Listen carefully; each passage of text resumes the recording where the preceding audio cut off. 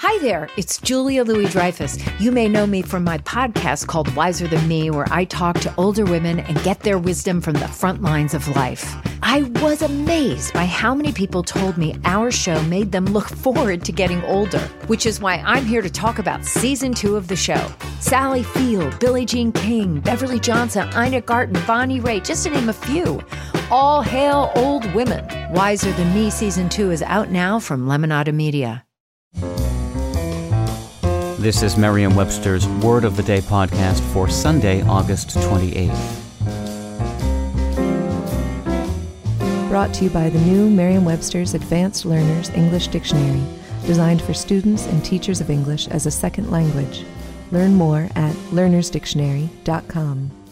The word of the day for August 28th is indite, spelled I-N-D-I-T-E.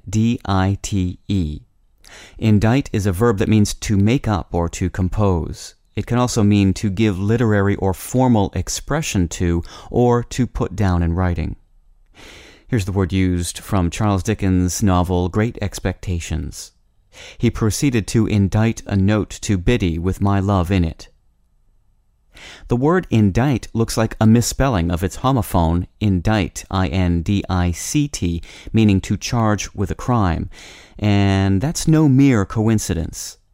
Although the two verbs are distinct in current use, they are in fact related etymologically. Today's word indite, I-N-D-I-T-E, is the older of the two. It's been in the language since the 1300s. Indite with a C, which came about as an alteration of indite without a C, first appeared in English legal use around 1600. Ultimately, both terms came from the Latin verb indicere, meaning to make known formally or to proclaim, which in turn comes from in, plus dicere, meaning to say. With your word of the day, I'm Peter Sokolowski. Visit the all-new learnersdictionary.com, the ultimate online home for teachers and learners of English. A free online dictionary, audio pronunciations, custom study lists, and interactive exercises are available now at learnersdictionary.com.